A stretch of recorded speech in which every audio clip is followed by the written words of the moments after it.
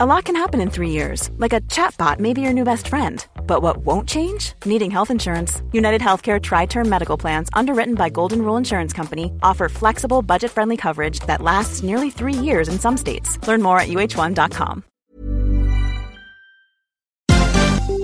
This is MPB News. Hi, this is Karen Brown.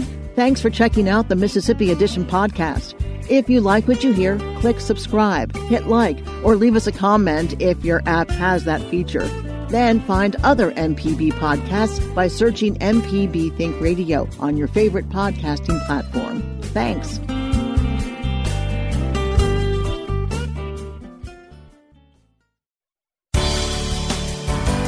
Good morning. It's 8:30 on Tuesday, January 5th. I'm Karen Brown, and this is Mississippi Edition on MPB Think Radio.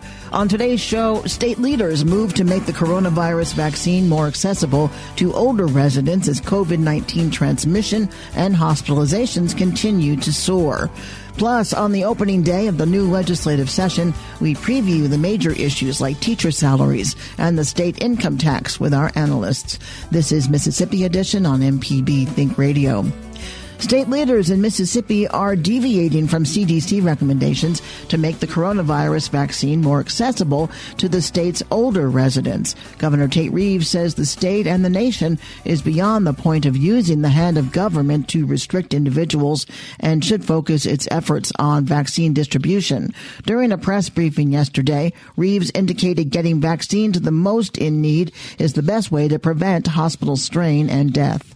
Right now, the most important task that we have is getting vaccines out to the public.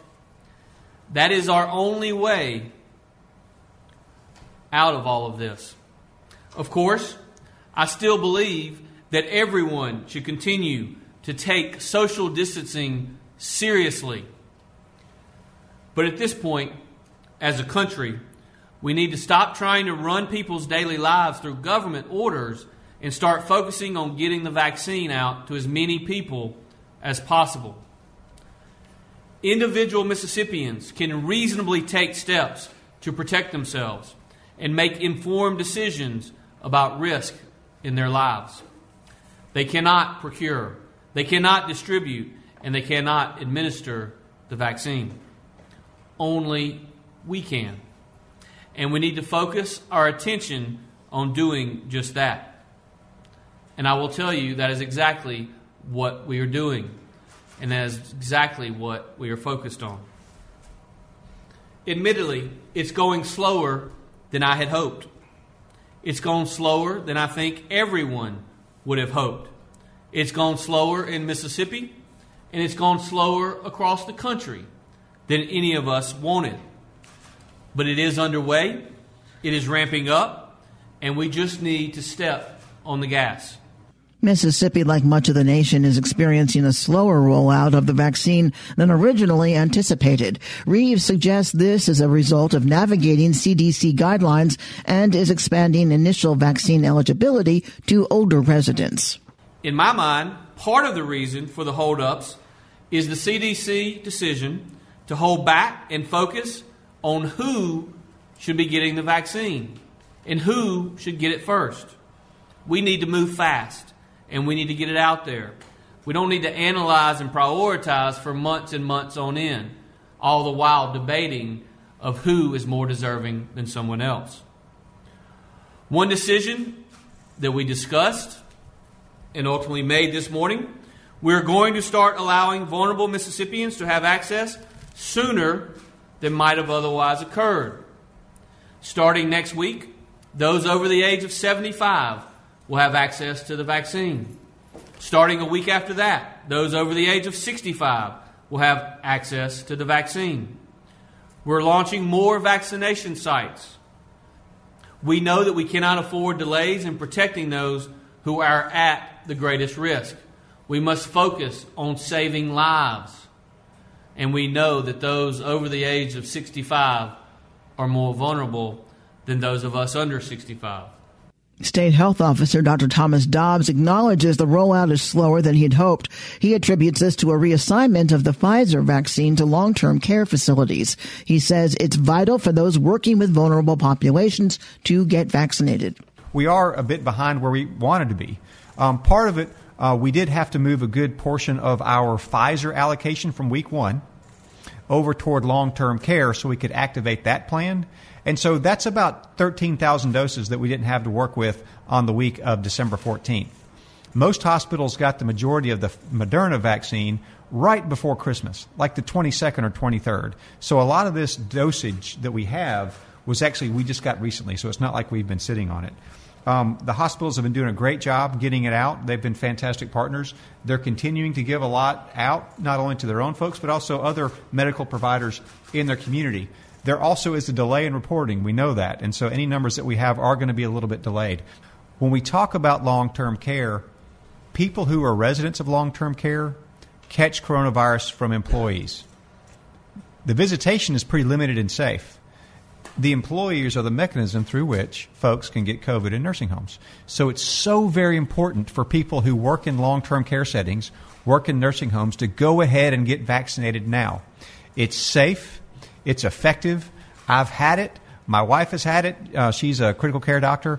And my son, who's a medical student working in surgery, got it too. So obviously I believe in it. And I really think and would admonish everyone who's working in healthcare, especially if you're with old folks, to please get the vaccine. The amended vaccine distribution plan comes as the state experiences its highest level of COVID-19 related hospitalizations and ICU occupancy. Dr. Dobbs fears another surge is imminent following the holiday season. We do strongly anticipate another surge following the holidays. It's kind of been a recurring theme. It's not something that should be too surprising.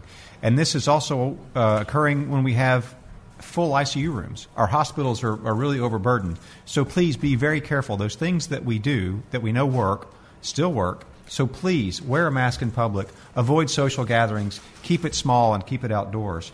If we look at our hospitalizations, we do have the highest number of COVID patients in the ICU at 355 on the latest report from yesterday. We have 1,369 COVID patients in the hospital right now in Mississippi. That's a phenomenal number. And we have seen a gradual decline in the number of non-COVID patients in intensive care. Part of the efforts we took, to decrease it in the efforts of hospitals, a 6% decline in a week. I would like to say thank you to folks working in hospitals, ERs, ICUs across the state. I see it every day. I've been visiting hospitals and seeing what's going on with them. They are stressed. So, be patient if you're waiting in the ICU, in the ER, because it may take many, many hours to get care. But most of all, stay safe and don't need an ER or ICU if you can help it. And please try not to get coronavirus. December was the state's most severe month of the pandemic, with over 63,000 reported cases of COVID-19 and 981 related deaths.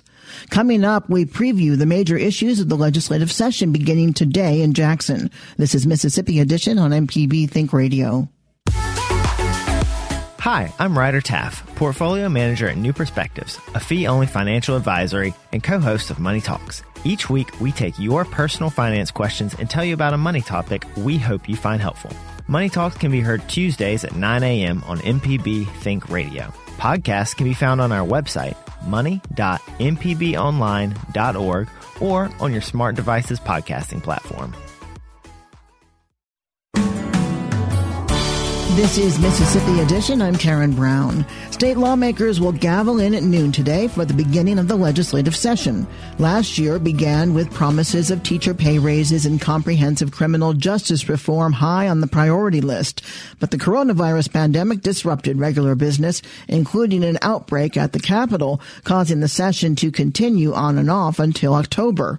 Now, with transmission of the coronavirus at an alarming rate, lawmakers are considering how to approach business just this session. Lieutenant Governor Delbert Hosemann has been publicly vocal about suspending the majority of the session until March 1st. House leadership has not shown signs of being receptive to the idea.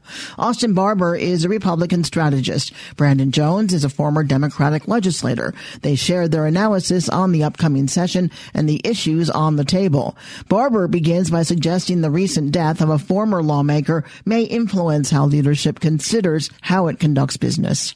I think that the death of Nolan Metatol last week really probably opened some eyes. He was obviously a beloved legislator, very close to current members and those who work in the Capitol. And my gut is when you know somebody that closely who dies and of course sadly died of COVID, that probably made some of these members kind of question, hey, is this something we should do? But we'll see what happens. It's probably an everyday scenario. And Brandon, we also had as many as 50 legislators become infected last spring over taking down the state flag and that action. Yeah. Good morning, Karen. We saw this summer what can happen when hundreds of people are coming in and out of the Capitol every day. And let's face it, we just haven't figured out how to do this in a safe way. We keep having those conversations across the country about what does it look like to have hundreds of people under one roof safely. Let's face it, science just doesn't support it. There's not a single epidemiologist at the state or national level that says that's a good idea. In Mississippi, our own experience left nearly 1/3 of all legislators contracting the virus last year. So I don't know what information a person might need additionally to what we already have to suggest that we don't need to do this. It always starts slowly in regard to action actually being taken, but will the big issues be laid out from day one? And do legislators know, coming into a session, what everybody else is going to focus on, what the major issues will be, and where everybody stands on them? Well, there are two ways to answer that question, Karen. I think one of the first ways that you begin to pick up on what the agenda is for the governor and for the lieutenant governor and for the speaker is in their budget making. And so the governor puts out an executive budget, which are his budget recommendations. This year, our governor put out an executive budget that calls for a $3 million Patriot Education Fund. So that tells us that the governor wants to talk about a $3 million patriotic education fund in a time of pandemic, and that's going to be a considerable budget fight, I think, if that moves forward. We also know that there's a call to take out the Mississippi income tax. And so I think that's a considerable proposal. What we see from the legislative budget, however, doesn't include either one of those things. And we have Lieutenant Governor Hosemann talking about a recommitment to teacher pay raise. So those are kind of that budget proposal process. Karen gives us some insight into where the agenda might be. But to your question, will we know with clarity where this session is going on today or in a few weeks? The answer to that is no. Austin, when Tate Reeves ran for governor, one of the things he ran on was a teacher pay raise. In his proposed budget, he did not include a teacher pay raise. How do you think that's going to fly during the session this year? Look, the lieutenant governor has said that the teacher pay raise is the first thing that he wants to address. The Governor Reeves realizes, because he held that job for 8 years, that the lieutenant governor and the speaker of the House are really going to control the agenda at the state capitol. And it's the governor's job to get in there and advocate and lobby members for the issues that they support or they're against. And look, I'm confident that the governor, just like the lieutenant governor, and I'm sure the speaker will, if he's not there this session, we'll see. I don't know, because he has not said it publicly, will be fully in support of a teacher pay raise. When Tate Reeves was lieutenant governor, we had multiple teacher pay raises that he advocated and were passed during his 8 years as lieutenant governor. So I just cannot see him being against that. We'll have to see what that amount is. We'll have to see how quickly it is, and we'll have to see where on the priority rankings that falls with the speaker and with the House. There's no question that a teacher pay raise will be a main priority and will probably fly out of the Senate within the first week or two. Brandon, you mentioned the governor wanting to do away with the state income tax, and he did say that was down the road a ways and that it would be phased out. Is that something, though, the legislature will address this session? I believe that the governor is strong enough voice in that legislature that if he puts something forward as one of his top 3 priorities, it has to get some shrift during the session. And so, yeah, I think it'll be talked about. I will say this, Karen, we're all on this call old enough to remember trickle-down economics and voodoo economics. I don't know what the word is for the fantastical economic theory that's being proposed by our governor's office at a time when last year, just 1 year ago, we said we can't do what we want to do in the realms of teacher pay, in the realms of roads and bridges, in the realm of mental health, in the realm of rural health care. So now we're going to take away a really big, appreciable percentage of our revenue for our state, and yet somehow maintain our commitment to these other programs that we say are important. There's just not a whole lot that I see to support that in terms of economic theory. This sounds a lot like what happened in Kansas to me, a lot like what happened in Louisiana to me, and what those legislatures had to do after they took on proposals like this one was spend the next several sessions trying to figure out how to backtrack and make it up. So this would be a huge revenue hit to our state. And how does that jive with the conversation we were just having about raising teacher pay with less revenue? The math just does not appear to work out. It's $1.9 billion. It's about 40% of the general fund is somewhere between 35 and 40% of the general fund is what our state income tax contributes to the general fund. It's a serious conversation. Tax reform should be discussed, should be debated. I mean, it would be a massive lift to get a bill like this passed in 2021. But does that mean they shouldn't try? Does that mean they should not have the debate? Of course not.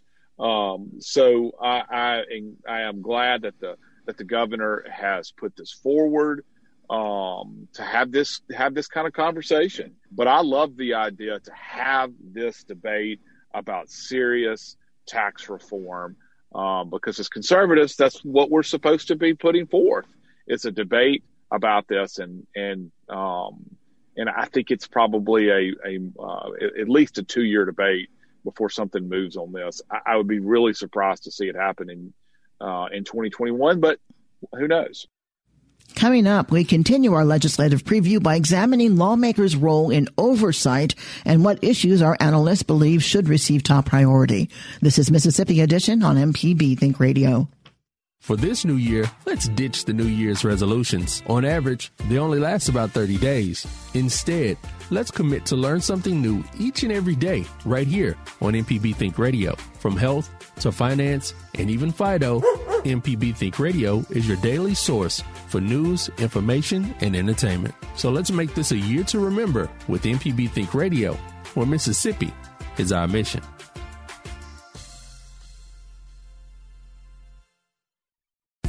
This podcast is a local production of Mississippi Public Broadcasting and depends on the support of listeners like you.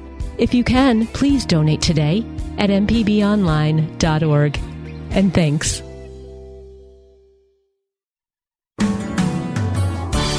This is Mississippi Edition on MPB Think Radio. I'm Karen Brown.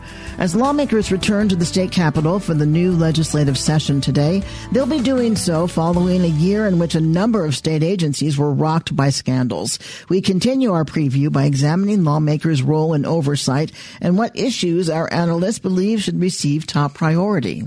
It's staggering, the shenanigans and everything that went on there. It was despicable. Obviously, the things that have been alleged about DHS from years ago, using funds that are supposed to go to kids, to go to poor kids and poor moms. It's despicable. I think I've used that word once, but it deserves to be used twice. Look, you asked the question, what should the role of the legislature be? I mean, I'd really kind of defer to Brandon on this, he being a former legislator, but I would say the role of state government in general, whether you're an elected official or, you are a state government employee who has some kind of oversight, should be to monitor all of these state dollars as best as you possibly can without stopping the system, to make sure the dollars are being spent correctly and efficiently. Brandon, this fraud occurred over a period of years with both of these organizations, with both the Department of Human Services and MDOC. Isn't the legislature responsible in that? Shouldn't somebody be paying attention, or at least closer attention? Yeah, there's no question you can make a strong case for that. I think in a state as small as ours and as poor as ours, to have these multi-million-dollar scandals rock us on an almost annual basis. You heard Austin mention a moment ago, what we dealt with the Department of Human Services last year. Now another major entity. And this isn't the first time that MDOC has shown up on our radar in the last 5 years. Let's not forget our former commissioner is now serving a stint in federal prison.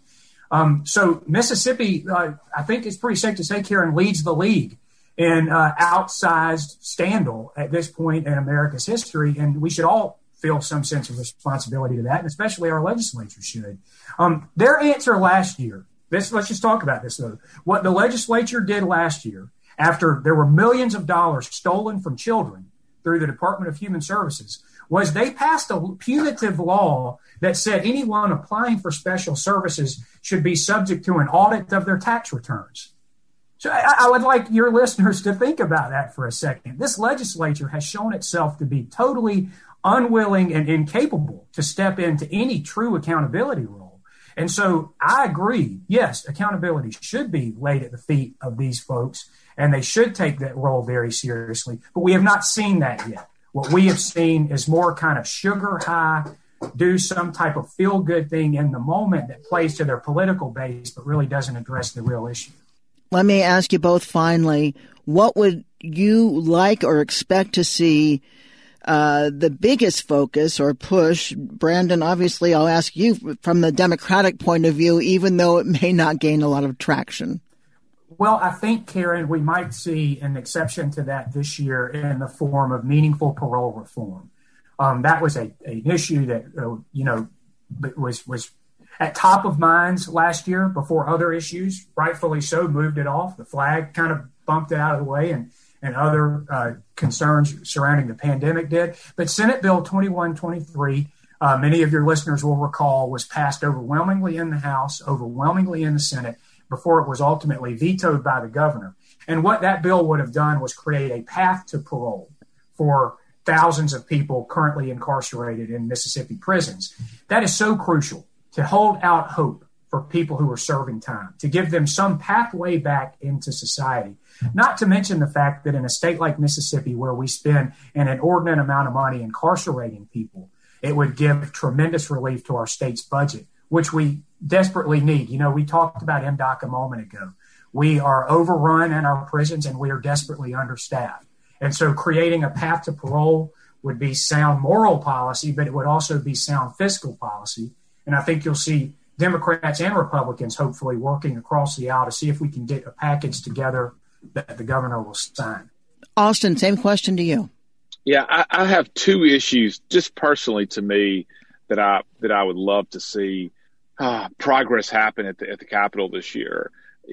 And it's sort of no particular order, but I'll go first with our small businesses have just been walloped over the past year because of the restrictions that have been placed on them because of COVID.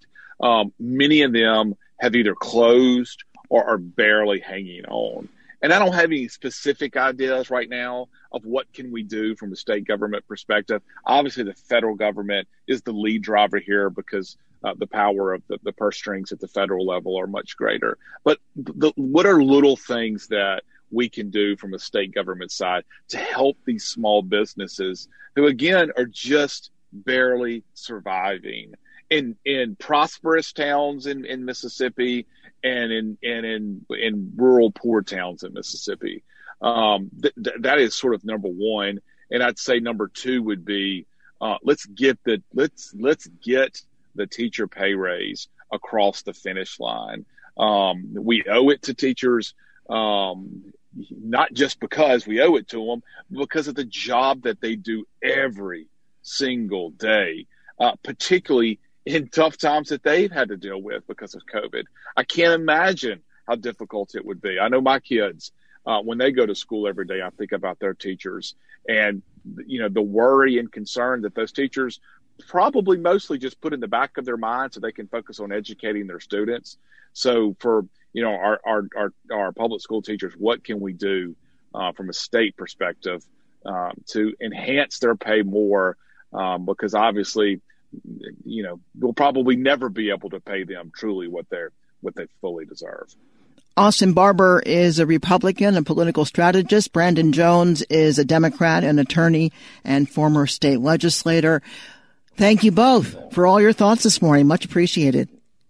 Thank you. Thank you, Karen. Happy New Year. This has been Mississippi Edition on MPB Think Radio.